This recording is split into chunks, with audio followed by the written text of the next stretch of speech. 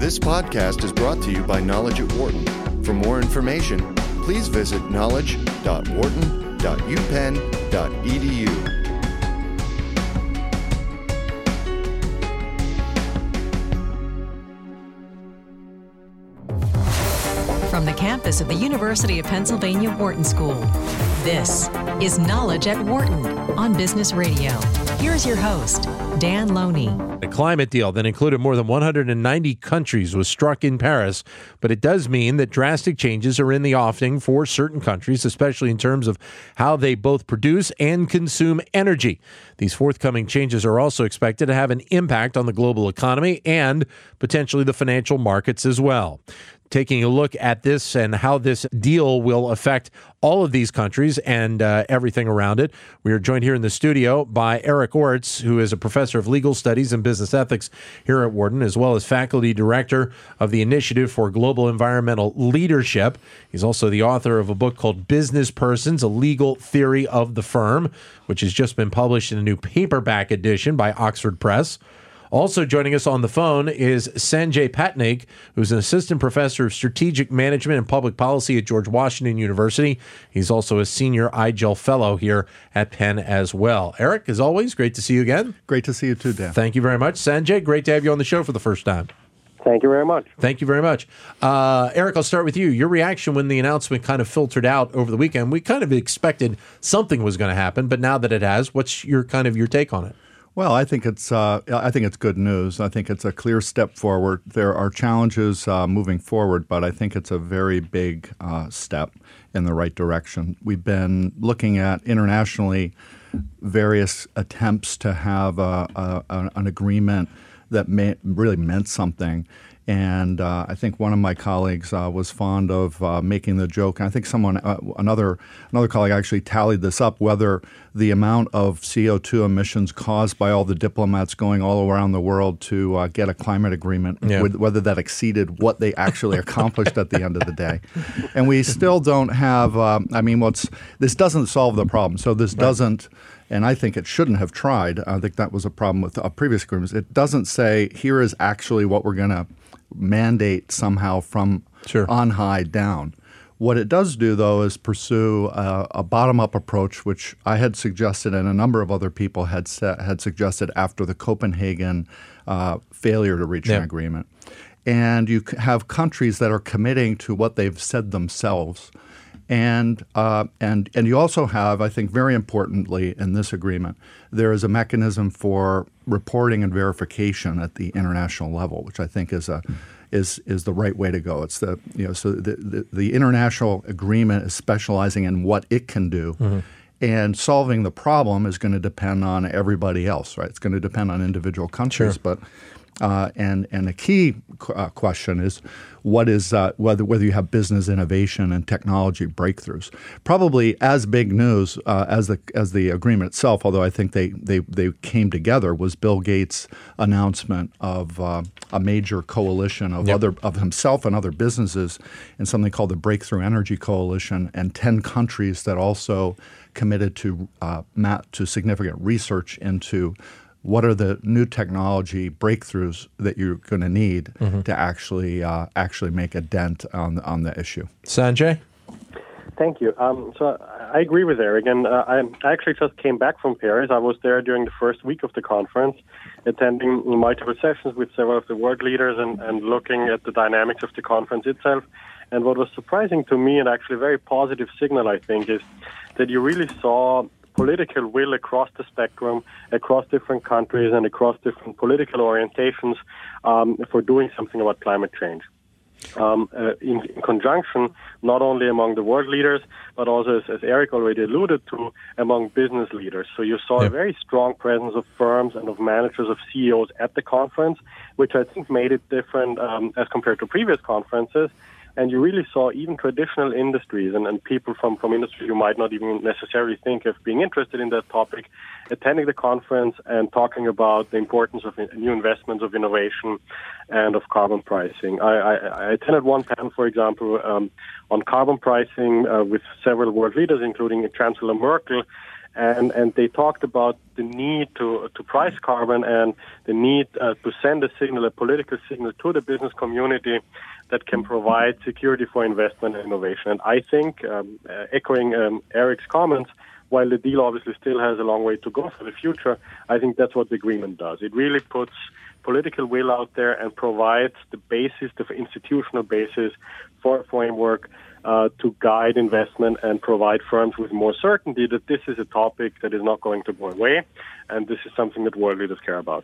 How then do you see the implementation of this happening? Because obviously, when you're talking about 190 countries and you're talking about varying levels of economy, around the globe, there really does have to be, Sanjay, quite a bit of partnership between a lot of these countries to make sure that some of these goals that have been put out there are met. Mm-hmm. I agree, and I think what the agreement does well is, as Eric mentioned, it doesn't mandate something from the top, but it really lets it up to each country to how to achieve the emissions reduction that they submitted in their plans before. And I think what we will see is that we have regions such as the European Union and California and some of the provinces in Canada that already have much more experience in implementing some of these programs. Europe, for example, has a cap-and-trade program. Yep. And you see that there is an exchange among policymakers. You see that the World Bank, for example, they have a unit, they have advisors on that. They send them to developing countries, advising them on how to develop their own regulations. China is talking closely to the European regulators. I spoke to someone from the European Commission at the conference. And so I think what you will see is that you have these template programs that are already in effect, that are being continuously improved, and you will see more and more countries talking to each other and seeing what makes sense within their own jurisdiction, learning some of the lessons from other programs, and then building sort of organically in different regions regulatory programs that can put a price on carbon.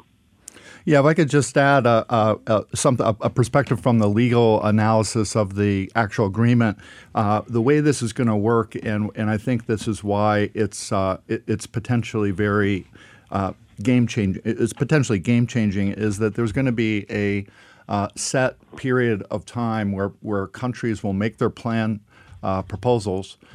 Those get revised, hopefully continually improving what your goals are. And then there is put in place a standard methodology for how are you going to tell whether people are actually, Sure. Are you measuring performance or not? And that was a key point that the U.S. negotiators were making, as well as some others. And Sanjay may have some details on that, but I think it was a sticking point for many countries, but they got that through. And I think then, periodically, I think there's something called a global stock take that also, I think you have to do that at the international level to see, are we really moving toward 1.5 goal, which is, they say that's a 1.5 degrees Celsius change, which the plans, if you put them all together right now, don't really reach the goal that you need to reach. But the idea is that going forward, you can have a ratcheting effect as you have people take take stock of where you are, and you continually will have, hopefully, a ratcheting down over time. The 1.5 number is very interesting because in what we've talked about with you over the last several months, Eric, is 2.0 was what we figured was going to be the goal. And then all of a sudden 1.5 kind of was thrown in there, which, as you said, that's a hard number to get to, isn't it? Yeah, I mean, I think for the listeners who are maybe not familiar with this, there isn't really a magic number of 2.0 or 1.5 what it is. Sometimes we're already probably running some degree of risk that you'll have very severe consequences. Yeah. And another piece of this agreement is to look at adaptation measures as well as the mitigation side. Yeah. So the question is, how much risk are you taking? And the more fossil fuel emissions you put in the atmosphere, the greater the risk that you're going to have very severe climate change that's going to start to desertify more parts of the world, to decrease food production, melt the ice caps, raise sea levels, all the horror stories that you hear about. So the question is really a measure of trying to move the number down. You know, one of the goals that is clearly marked out, and we'll see in the future whether you meet it, is as soon as possible, according to the agreement, we want to reach a peaking of carbon emissions, and then you start to but that's the key. To pare it down. if you keep having agreements saying a target and then the real world just continues to, the curve continues to rise, then you're in trouble. Sanjay? Yeah, I agree. I think the 1.5 target is really a testament to some of the power that was wielded by some of the smaller countries. A lot of the island nations and those countries that are already facing a lot of the issues with climate change directly, they've pushed very hard for the 1.5 degrees. So, and I think that's a good sign that they were able to have their voice heard. And I think what it also opens up is, and you saw that as part of the discussions during the conference, that there will be a strengthened role about talking how we can take out some of the CO2 again out of the atmosphere, maybe, for example, through reforestation. Forest was a very big issue at the conference. So I think we will see more measures in that direction. And I think the language of the agreement also allows flexibility for those kinds of measures. I think, obviously, as Eric said, if we have these targets and we don't meet them, then we're going to be in trouble. Yeah. But I think the agreement really provides the flexibility and the emphasis that we have to have something and the political will that they're trying to put behind that. As mentioned before, the U.S. obviously was a big player in this process, Sanjay, but who were some of the other pieces kind of behind the scenes that maybe we don't know about, the other entities that were very important to this process as well? So I think critical this time were both China and India, because in the past that was always was controversial during the talks. There was usually always a kind of a chasm between the Western developed countries and China and India. And I think this time, also under the leadership of the French presidency, of the French host, they were able to come together. I attended an event, for example, with the French president and the Indian prime minister on the launch of the International Solar Alliance, which will provide key funding for solar projects in developing countries.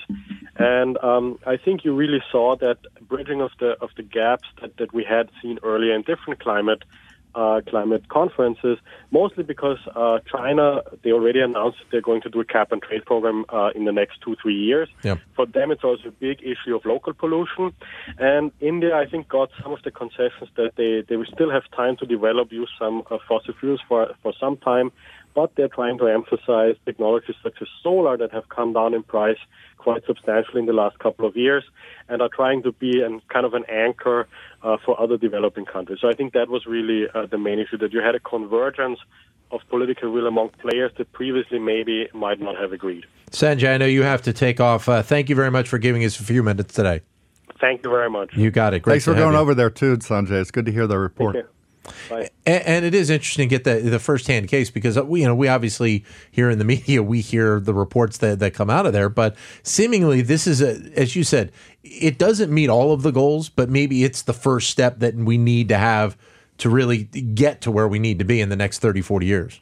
Yeah, and I think Sanjay makes a good point that there is an expression of a consensus at the international level that you have all of these very different political orientations of 190 plus countries coming together and saying, yes, the science is clear enough that we need to take measures, have some general goals stated, but then really put in place some serious mechanisms by which you're going to move it forward. So I think it's not going to solve all the problems, and Bill McKibben was immediately coming out saying, but here's all these terrible things happening, but sure.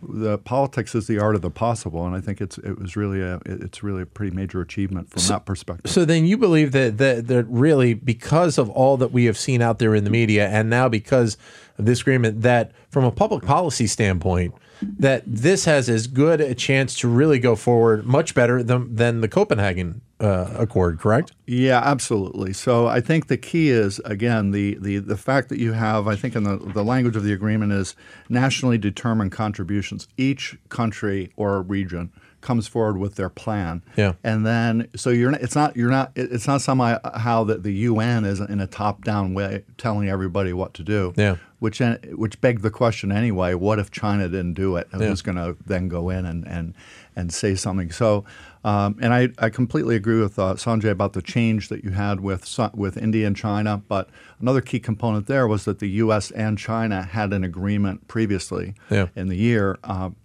And that, I think, with China and the U.S., the two leading greenhouse gas emitters, basically having an alliance on this issue, that made it that made the lift a lot easier politically. Your comments are welcome at 844-WHARTON, 844-942-7866 is the number to give us a call. We're looking at what could be expected out of the accord coming out of Paris in terms of the climate talks. The other interesting thing, Eric, is the fact that, I don't know if you saw, I guess it was early last week, there was video of Beijing, I believe it was, of the smog that was, I mean, it was one of the worst days, I think, ever in the history of Beijing in terms of the air within that country, which is another big piece to this. Well, we've been seeing that for a while, and of course that's caused by coal-fired pollution, and so reductions of the use of coal in China is the two separate issues. But that's, I think, certainly going to change things. I mean, the growth in China has led to a significantly influential middle class, essentially emerging middle class in China. Yeah. And the idea that you can't send your kid to school because it's poisonous outside tends to focus even in a country where there's no elections. Yeah. There's going to be pressure to move that forward, and we see that now. You mentioned innovation, which is obviously a key ingredient to this as well. And part of this is the understanding that while these changes will be made and need to be made over the next couple of decades, that this is a burgeoning business opportunity for a lot of different industries out there if they really truly understand and adapt to what needs to be done. Yeah, it's required. So there's no way that you actually make this real unless there are business breakthroughs in terms of the technology of energy production as well as efficiency. So there's a lot of different kinds of opportunities that are going to occur here, and part of it's driven by what happens politically. So if you have I think you had three of the big oil companies have come out and publicly called for a carbon tax. And I believe ExxonMobil has indicated that they recognize the climate issue, and I think at least when I last checked, they were in favor of that kind of approach. Yeah. So that's going to drive. If you increase the costs for fossil fuel productions, then you're going to drive other innovation. But in general, if you think about it, if you get solar, the price of solar is decreasing, wind's decreasing. There are new possible technologies of nuclear, which are climate friendly, which is a climate friendly technology. So as you have these, if you have breakthroughs of this sort, and you make those kinds of renewable energy cheaper than coal, excuse me, that eliminates the problem right there, right? So if you can get the cost of climate friendly technologies and other services, goods below the cost of using greenhouse gas technologies, it's a win. Mark is in Las Vegas, Nevada, with a question. Mark, welcome to the show. Yeah, hey, so it sounded a little bit like with the contribution of paying a tax, a carbon tax. So that would be the folks like the United States paying a tax. Mm-hmm. And then that money would then go to the other countries. Sounds like we're just, taxing the quote-unquote 1% globally and moving money to developing countries for something that is very suspect. I mean, the other planets are warming too. Mars is warming. They don't have SUVs there. Neptune, Uranus, they're all warming. Okay, good. So it is very suspect to take our money, give it to other countries. To what end? Okay. Let me just focus on answers respecting planet Earth, which is, I think, the main focus. But I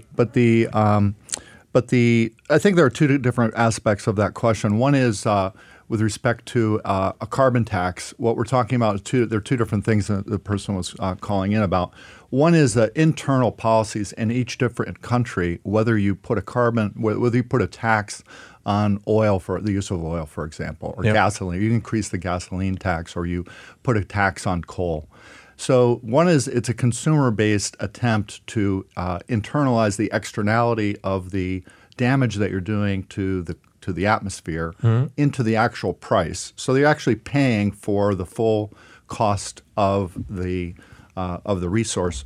The other part that was discussed was controversial, and I think that some developing countries, some poor countries, were not as happy about the Paris Agreement as some, because the richer countries did not agree to significantly increase some kind of major transfer of wealth from one country to another. Right. There is precatory language that we will that the United States, Europe, and other richer countries will make transfer payments to help with various kinds of new technologies in different parts of the world. But I don't think that's really the principal financing focus. As well, too, correct? Yeah, the idea is that you're not going to just take money from richer countries and send it to developing countries. That's not part of the understanding here. Mark, thanks very much for the call. 844-WHARTON is the number to give us a call. 844-942-7866. And look, as you have it right here and right now, there are still quite a few people that aren't 100% sold on what seemingly needs to be done over the next 34 years, which is part of the issue, especially here in the United States and probably in other countries around the world. Yeah, and I think you're going to have, you have back and forth on this issue, but I think as Sanjay had pointed out earlier, it is significant that you have a consensus document of this kind that's basically agreeing that the science is basically in on this issue, showing that there's a risk, that you also have to do something about that. That's a serious policy issue, that they actually have done that. So I think it raises some interesting questions in different countries where you have some major politicians basically still denying the science. And that's another, I don't know if you want to get into that issue, but I think that it's going to be more and more difficult to take a position that the science is not there when you have major agreements with all the countries agreeing to them, and such as in Paris. And I was going to say, if all of these countries agree, then obviously there's enough of an understanding that we need to move forward with this. We jokingly said before we went on the air, hey, look, Sunday in December here in Philadelphia, and it was 71 degrees. Yeah. Now, some people say, it's just a warm patch. Well, you know what? It's been warm here I think the change, and some people say it's too late. Like one of the problems with a problem like climate change, many scientists have said, is that by the time you actually start experiencing it, it could be too late to actually miss the really big impacts. Yeah, it could be. But right now, one thing that has been, whether December is just we don't know about that, but we do know that this is the hottest year on record as long as we've been measuring temperatures in the modern era. And last year was the second hottest. Yeah. So there is a general trend that is starting to appear. The Arctic ice melted faster than we thought it was going to do. The Greenland and Antarctic ice is under threat. Glaciers are retreating places. There's more drought. California, at some point, for 6 years, people have to say, there's something happening here. We're talking with Eric Orts of the Wharton School, joining us here on the show. Your comments are welcome at 844-942-7866. In terms of, though, the process of, now that this is put forward, and the process of meeting again and making sure that what is said that needs to be done is going to be done, is that process quick enough? I mean, I believe it was 5 years that we're talking about. Yeah. I seemingly think that maybe 5 years is probably too long a period at this point. Well, I think if you would just look at the science and could somehow wave a magic wand on what should happen, we're not hitting the targets that many will say, and that means we're going to run a bigger risk for some very serious consequences too as a result. Yeah. I think that they did the best that they can, and we have in place as international agreements go. You have a way forward. Yeah, it's much more positive than we have been in the last nine years or so, and coming up to this. But you're right. Whether it's going to be fast enough is another question. But that again, I think, is one thing I would come back to is the business opportunities here, and you can see that there can be a tipping point with. I think I was on here when Pope Francis was in town,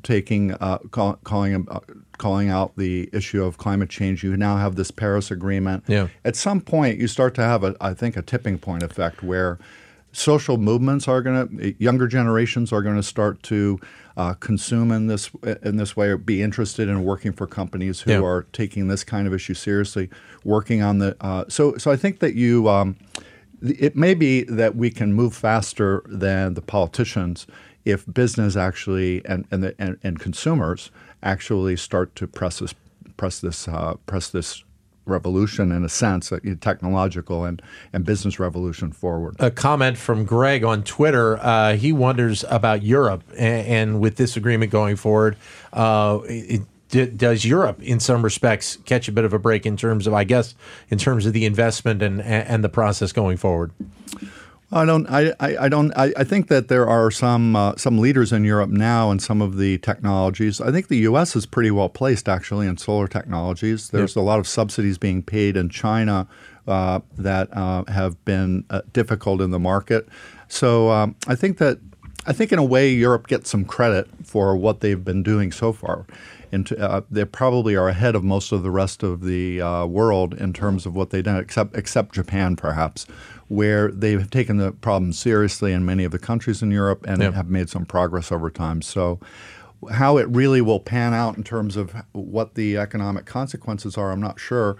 I think the U.S. is probably posed in a very good position, given the fact that we're very good at startup technologies and innovation. And so to that extent, I would say that the U.S. is pretty well positioned.